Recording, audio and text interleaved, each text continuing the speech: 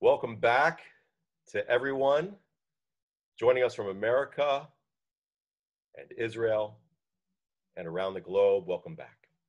My name is David Frankel, and as the Executive Director of Or Torah Stone North America, it gives me great pleasure to wish you a Shana Tova and a Gemar Tov on behalf of Or Torah Stone, as I welcome you to the 19th Shiur in our OTS Presents Zoom series. Today, you're in for an especially wonderful treat, but more on that in just a moment. Before we turn our attention to the Zoom Shiur, I first want to make you aware of an exciting Yamim Noraim matching gift campaign that Or Torah Stone is running through the end of September. With thanks to a few very generous benefactors, every donation up to $100,000 received by September 30th will be matched dollar for dollar. Your gift of $50 is worth $100. Your gift of $500 is worth $1,000. It's just that simple. To make your tax-deductible gift of tzedakah during this high holiday season and support the important work of Or Torah Stone, visit the OTS website at ots.org.il. Again, that's ots.org.il. Now back to today's shiur. For returning students and those joining us for the very first time, I want to direct your attention to the Q&A button at the bottom of your computer monitor. If you have any questions during the shiur, feel free to send them to us by using the Q&A button. To avoid breaking the flow of the presentation, I will relay your questions to our speaker at the end of his talk. And as with each of our shiurim in this series, we are once again committing today's shiur to serve as a spiritual merit for those battling in their recovery against COVID-19, and as a memorial dedication for those who have tragically passed away as a result of this devastating illness. May their memory be for a blessing. Now, with your permission, it gives me great pleasure to introduce today's very special speaker. Of course, we all know that Rabbi Dr. Kenneth Brander is the president and Rosh HaYeshiva of Or Torah Stone. Prior to making Aliyah in 2018, Rabbi Brander served as a vice president at Yeshiva University and as senior rabbi of the Boca Raton Synagogue, where, during his tenure, the community grew from 60 to 600 families. He received a smicha from YU's Rabbi Isaac Elchanan Theological Seminary, as well as special ordinations in the fields of medical ethics, reproductive technology, and halacha from Machon Pua and Chief Rabbi Mordechai Eliyahu, Zichron Livracha. He also holds a PhD in general philosophy and comparative literature. Rabbi Brander is married and lives in Jerusalem and has children and grandchildren living in Israel and the United States. Joining us during these Aseret Yemei Tshuva to offer his shiur titled Yom HaKippurim, a day hallowed in fear or honored in joy, it is my great honor to present Morenu V'Rabbeinu, Rabbi Dr. Kenneth Brander. Rabbi Brander, B'kavod.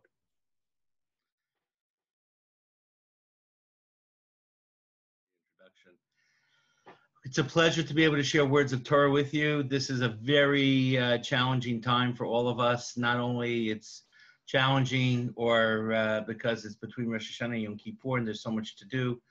We're in the middle of COVID-19 and the second cycle of this, or the second challenge of this, seems to be upon us, definitely in Israel and in different parts of the world. So I wanted to be able to share with you a Dvar Torah that I think is relevant for any Yom Kippur, and definitely relevant, I think, for this particular year. I know the handouts were sent to you, and I know you can also find them, but I'm going to share the screen so that you can be able to see them and we can study together. And at certain points, I will actually ask David if there's any questions, and then I'm happy to answer any questions that David shares with us. So first of all, what is Yom HaKippurim? It's a day that we know is the holiest day of the year. As we're having this talk, the Israeli Corona cabinet is deciding even whether synagogues will be open for Yom HaKippurim or not. It's a day hallowed in fear, or is it a day also honored in joy? On the one hand, as we see from source number one, Rosh Hashanah and Yom Kippurim are considered holidays. They nullify mourning because personal mourning is in conflict with communal joy, which is the responsibilities or the idea behind any holiday. And Yom Kippur is considered a holiday, and therefore, if someone loses a loved one right before Yom Kippur, even if the burial was a few hours before Yom Kippur, the Shiva is truncated and it ends with Yom Kippurim. And if you look at the second source, you'll see that Rabbi Shimon ben Gamliel said, there were never in Israel greater days of joy than the 15th of Av and Yom Kippurim. On these days, the daughters of Jerusalem used to walk out in white garments, which they borrowed, and in Gehenom, which is that deep valley between the Mount Zion Hotel and the lower city of Jerusalem, or the city of David, in Gehenom, there was this major singles event after Mincha and Yom Kippurim, in which young men and young women would meet each other and perhaps find a date, a major singles event that happened on Yom Kippurim. That doesn't seem so much as a day of affliction. It doesn't seem like a day hallowed in fear, but a day honored in joy. We're also told that the Rambam Maimonides actually codifies all the laws of the fast days in one particular section of his magnum opus, the Mishnah Torah. But when it comes to the laws of Yom Kippur, he does not put them in the laws of the fast days, because fast days are sad days. As the Rambam says in the first halacha, it is a positive commandment to cry out and to sound the trumpets in the event of difficulties that arise, which affect the community. But Yom HaKippurim is actually put into a totally different section, seen in source 4 here, Hilchot Shvitat Asar, the Shabbos that takes place on the 10th day of the month. It's put in a different section because it's not a typical fast day. It's not like Tzom Gedalia. It's obviously not like Tisha B'Av or Shivas Tammuz, even though it has similar laws to Tisha B'Av. It is not considered a standard fast day. It is considered Hilchot Shvitat Asar, the quintessential Shabbos experience that happens on the 10th day of the month. And the Rambam tells us of these laws. He mentions in chapter 1, halacha dalit, in the 4th halacha, that while we do not eat or drink, and he explains that it's a form, lamdu inui shehu nefesh zeh hatzom, that this is the fast, and he calls it inui, whatever that word means. Perhaps it means affliction, but the Rambam keeps these laws of Yom Kippurim not with the laws of fasting, but actually as a totally separate set of laws. If you move actually to this word inui, let's look at what it means. In source 4 that we have in front of us, Shabbat Shabbaton hi lachem. It is this quintessential Shabbos experience, v'initem et nafsho seichem, which is translated by most, and your soul should be afflicted. Chukat olam, it is a statute forever. And again, in Vayikra, in Leviticus, in 23:27, we're told again, v'initem et nafsho seichem. Now, the Rambam, it seems from this verse that Yom Kippur is not a holiday, the way we've talked about it heretofore, but it seems like it's a day of affliction. But there seems to be a contradiction, and that is what we find actually in the Talmud, again codified in Maimonides, where Maimonides says the following: it is permitted to trim a vegetable on the day of Yom Kippur from mid-afternoon. It's permitted to prepare for break fast from mid-afternoon. What is meant by trimming a vegetable? What does that mean? It explains what it means.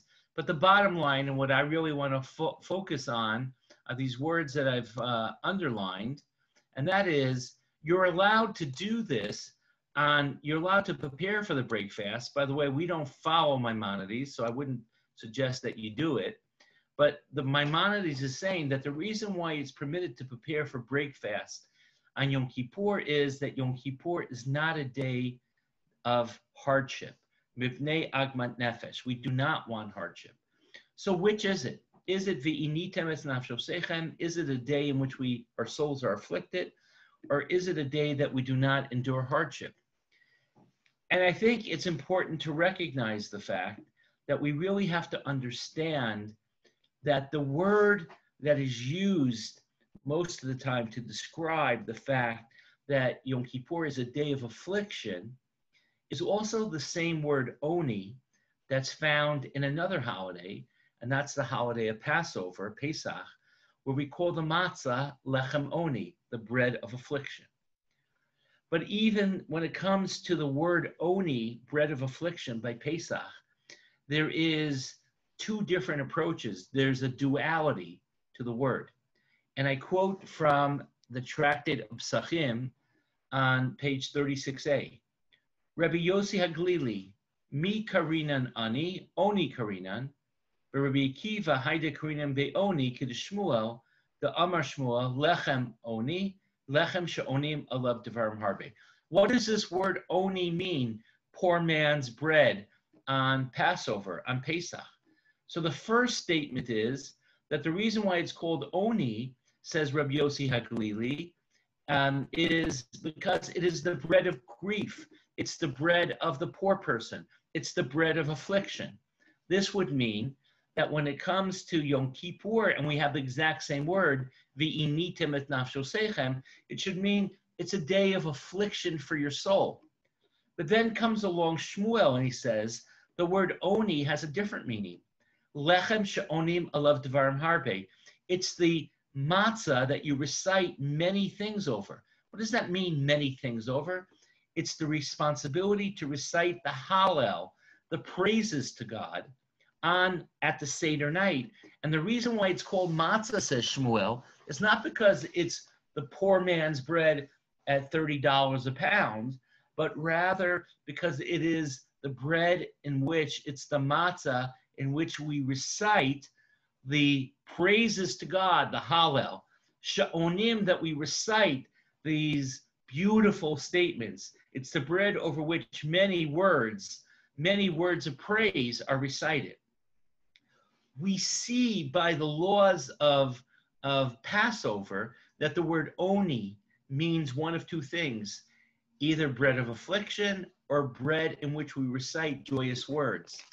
And so it's interesting to note that perhaps the same thing is regarding when we say the word v'initem es nafshosechem, when we speak about on Yom Kippur, that Yom Kippur is a day of oni, it's a day of affliction. I put you back to this verse, Shabbat Shabbaton hi lachem v'initem et nafshosechem. This verse you can read in one of two ways. You can read it Shabbat Shabbaton hi lachem. It is the ultimate Sabbath for you. V'initem es nafshosechem. Your soul should be afflicted, which is the first way you read what that exact word means when it comes to matzah, that it's the poor man's bread, afflicted bread. But the same way we read that word differently for matzah, we can read it differently here. Shabbat Shabbaton hi lachem. It is the ultimate Shabbos experience, Yom Kippur. It's the holiest of all Shabbatot. It's why if Yom Kippur falls on Shabbat, we fast. V'initem et nafshosechem. And this Yom Kippur is a day in which your soul sings to God. The second definition of the word v'initem, your soul sings to God. And by the way, throughout the Torah, we see that v'initem can mean that also. For example, when you bring the Bikurim offerings, when you bring the first fruits, we say, Va'anita va'amarta elav arami obed avi. We recite, we enunciate a certain formula. Va'anita, the Talmud translates, which is the same word that's here, is Va'anita, we say it b'shira, with song. So essentially the verb v'initem can mean one of two things. It can mean affliction or it can mean to sing. There are two opposite messages. And that's what we see on Yom Kippur. my question that I asked in the beginning and the title, which is Yom Kippur, Yom HaKippurim, a day hallowed in fear, or a day or honored in joy, the answer is both. Because the word v'initem et nafsho seichem actually means both. It means your soul was afflicted. It also means your soul should sing. It's both. And I want to elaborate on this idea. And that's why, by the way, as we said, the Rambam says there's no such thing as Inui of affliction on Yom Kippur, so you can even prepare the break fast. Again, I want to remind you, we don't follow that, but that's the school of thought of the Rambam. When you look at the laws of Shofar, Sukkah, and Lulav, it's interesting that the Rambam, Maimonides, puts the laws of Rosh Hashanah, the laws of Sukkah in one collection, because the Rambam looks at these laws as one, that the holidays, there's a motif to the holidays of repentance. And it ends with Sukkah and Lulav, which are days of joy. In the Sukkah, on the holiday of Sukkot, there was the Simchat Beit HaShoeva. The most joyous days of the year in the temple was on Yom Kippur, was on Sukkot. And therefore, why was it such joyous days? It was such joyous days because they had the Simchat Beit HaShoeva, the water libations, these major holidays. But what were the songs that were sung on Sukkot? So the Gemara on Sukkot tells us the songs that were sung was, praise it is the person that never sinned, and praise it is the person that has asked for tshuva for their sins.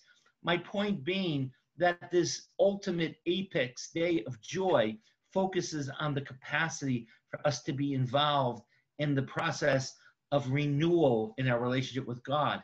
There seems to be a connection between the joy that is experienced through tshuva and the joy that is found on the holiday of Sukkot. This idea is also seen in another place, and that is, I see that I have a question. Let me see if I can get to that question. Why don't we say Hallel on Yom Kippur? What a great question. And the Gemara speaks about that. And the reason why we don't say Hallel on Yom Kippur, because today's a day of din v'cheshbon. Today's a day of it's still a day of spiritual accounting, and therefore it's not appropriate for us to say a Hallel.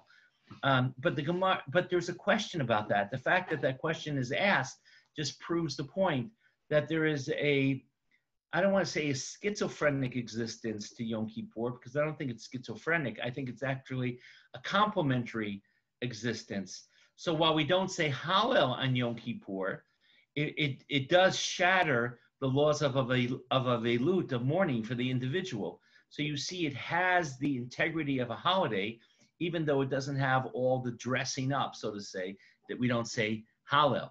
But, when we say Oshamnu with the confessional, Ashamnu, Pagadnu, Gazalnu, Dibarnu, Dofi, if you notice the tune, and again, I'm a horrible singer, so I apologize if you indulge me for 30 seconds, and I hope the amount of participants don't fall off during that. But notice the tune. We say, la, la, la, la, la, la, la, Ashamnu, Pagadnu, Gazalnu, Dibarnu, Dofi, la, la, la, la, la, la, la, and we continue on. Again, as you can see, this is why I've never agreed to be a chazan. But the bottom line is, the motif of the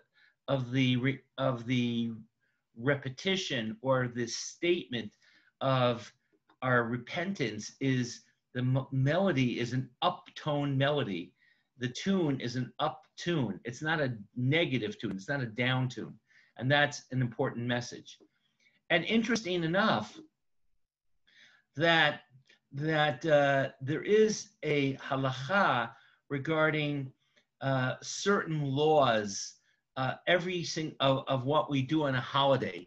And the Gemara makes a very interesting comment here. And this really also speaks to the Hallel comment. Amar Rabbi Elazar. Rabbi Elazar says, Hakol modim, everyone agrees that ba'atzeret on Shavuot, you need to make sure that there is a time for personal pleasures, materialistic pleasures, a time to eat and things of that nature. Because not everyone agrees about that when it comes to every other holiday. But the day in which the Torah was received, you have to recognize that we're ensconced in this world. It's a clear requirement. But what about, but the rabbis actually do something very interesting. They make this interesting comment based on this Gemara. And I bring you here the Vilna Gaon. The Vilna Gaon says the following.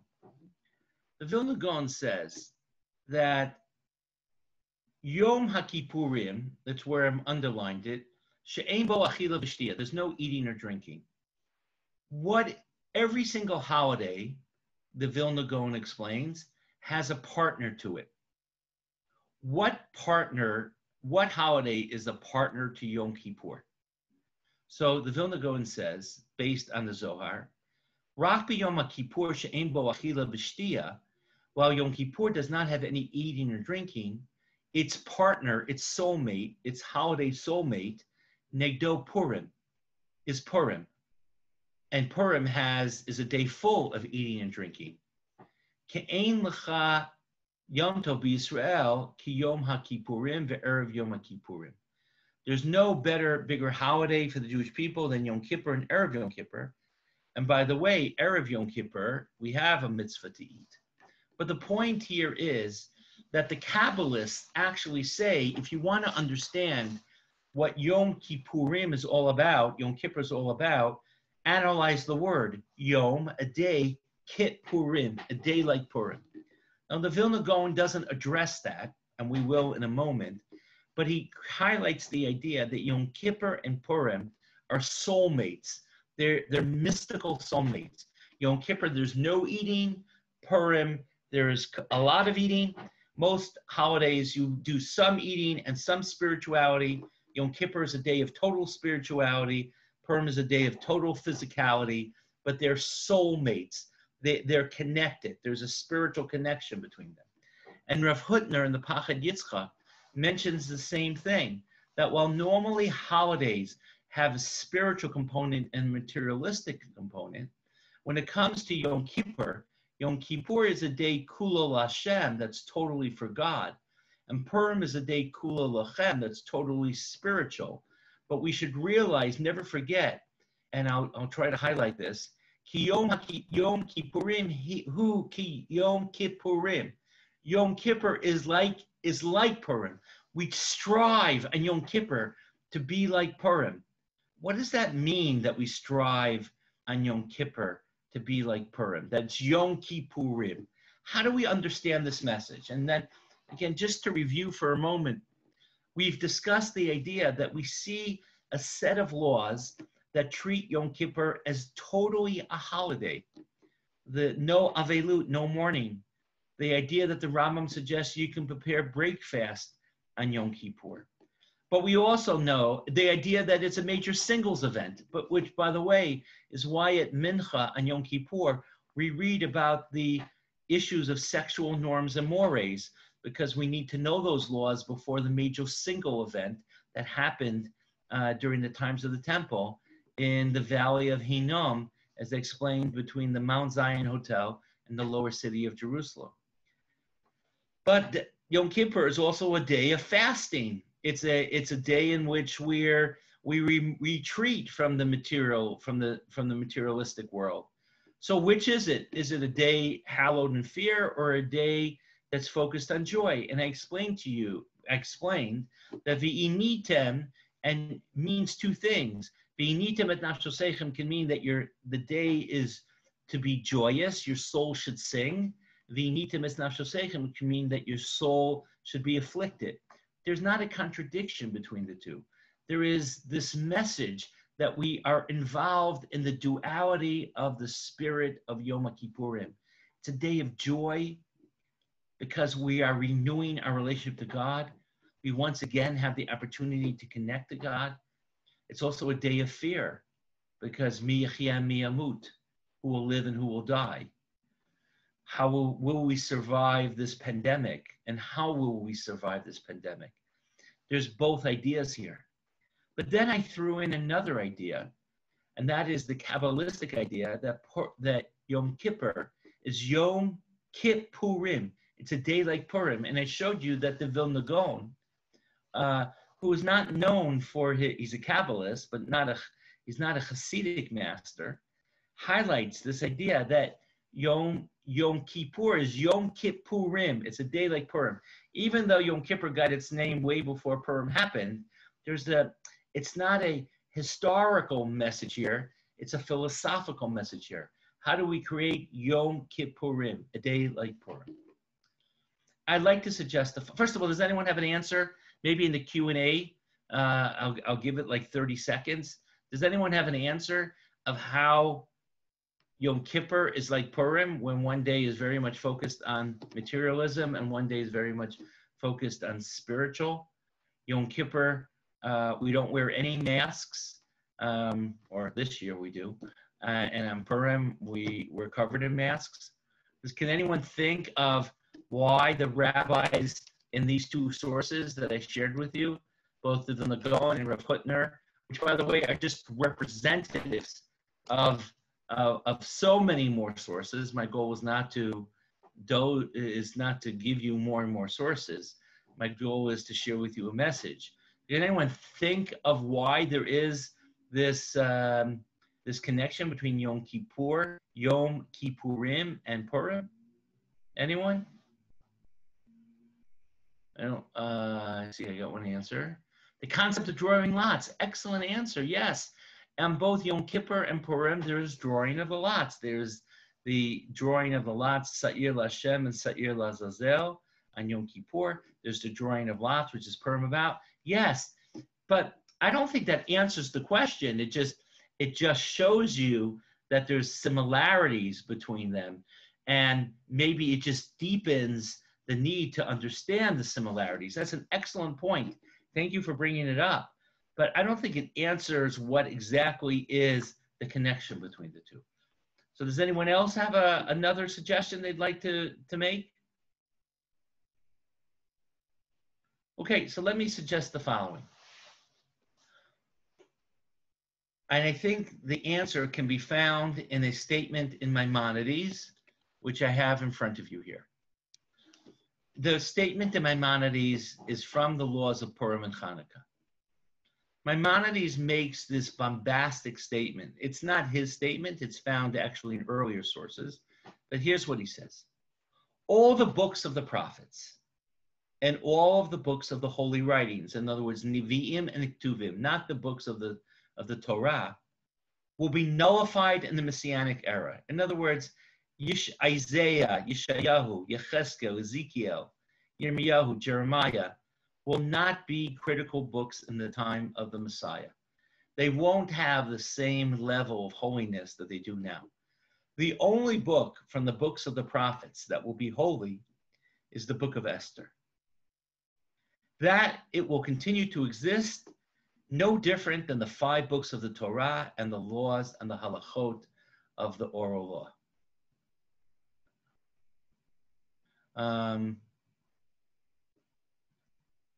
Yeah, again, I want to just, what is the significance of the name Purim as it came after Yom Kippur? I think that's an important point. Purim means lotteries. But the fact that despite the fact that Yom Kippur, that Purim comes after Yom Kippur, and the rabbis try to say it's Yom Kippurim, that's not that doesn't make sense historically, as you point out. But the rabbis knew that. They're trying to highlight that there's some mystical, theological, experiential connection, which I'm going to try to elaborate upon.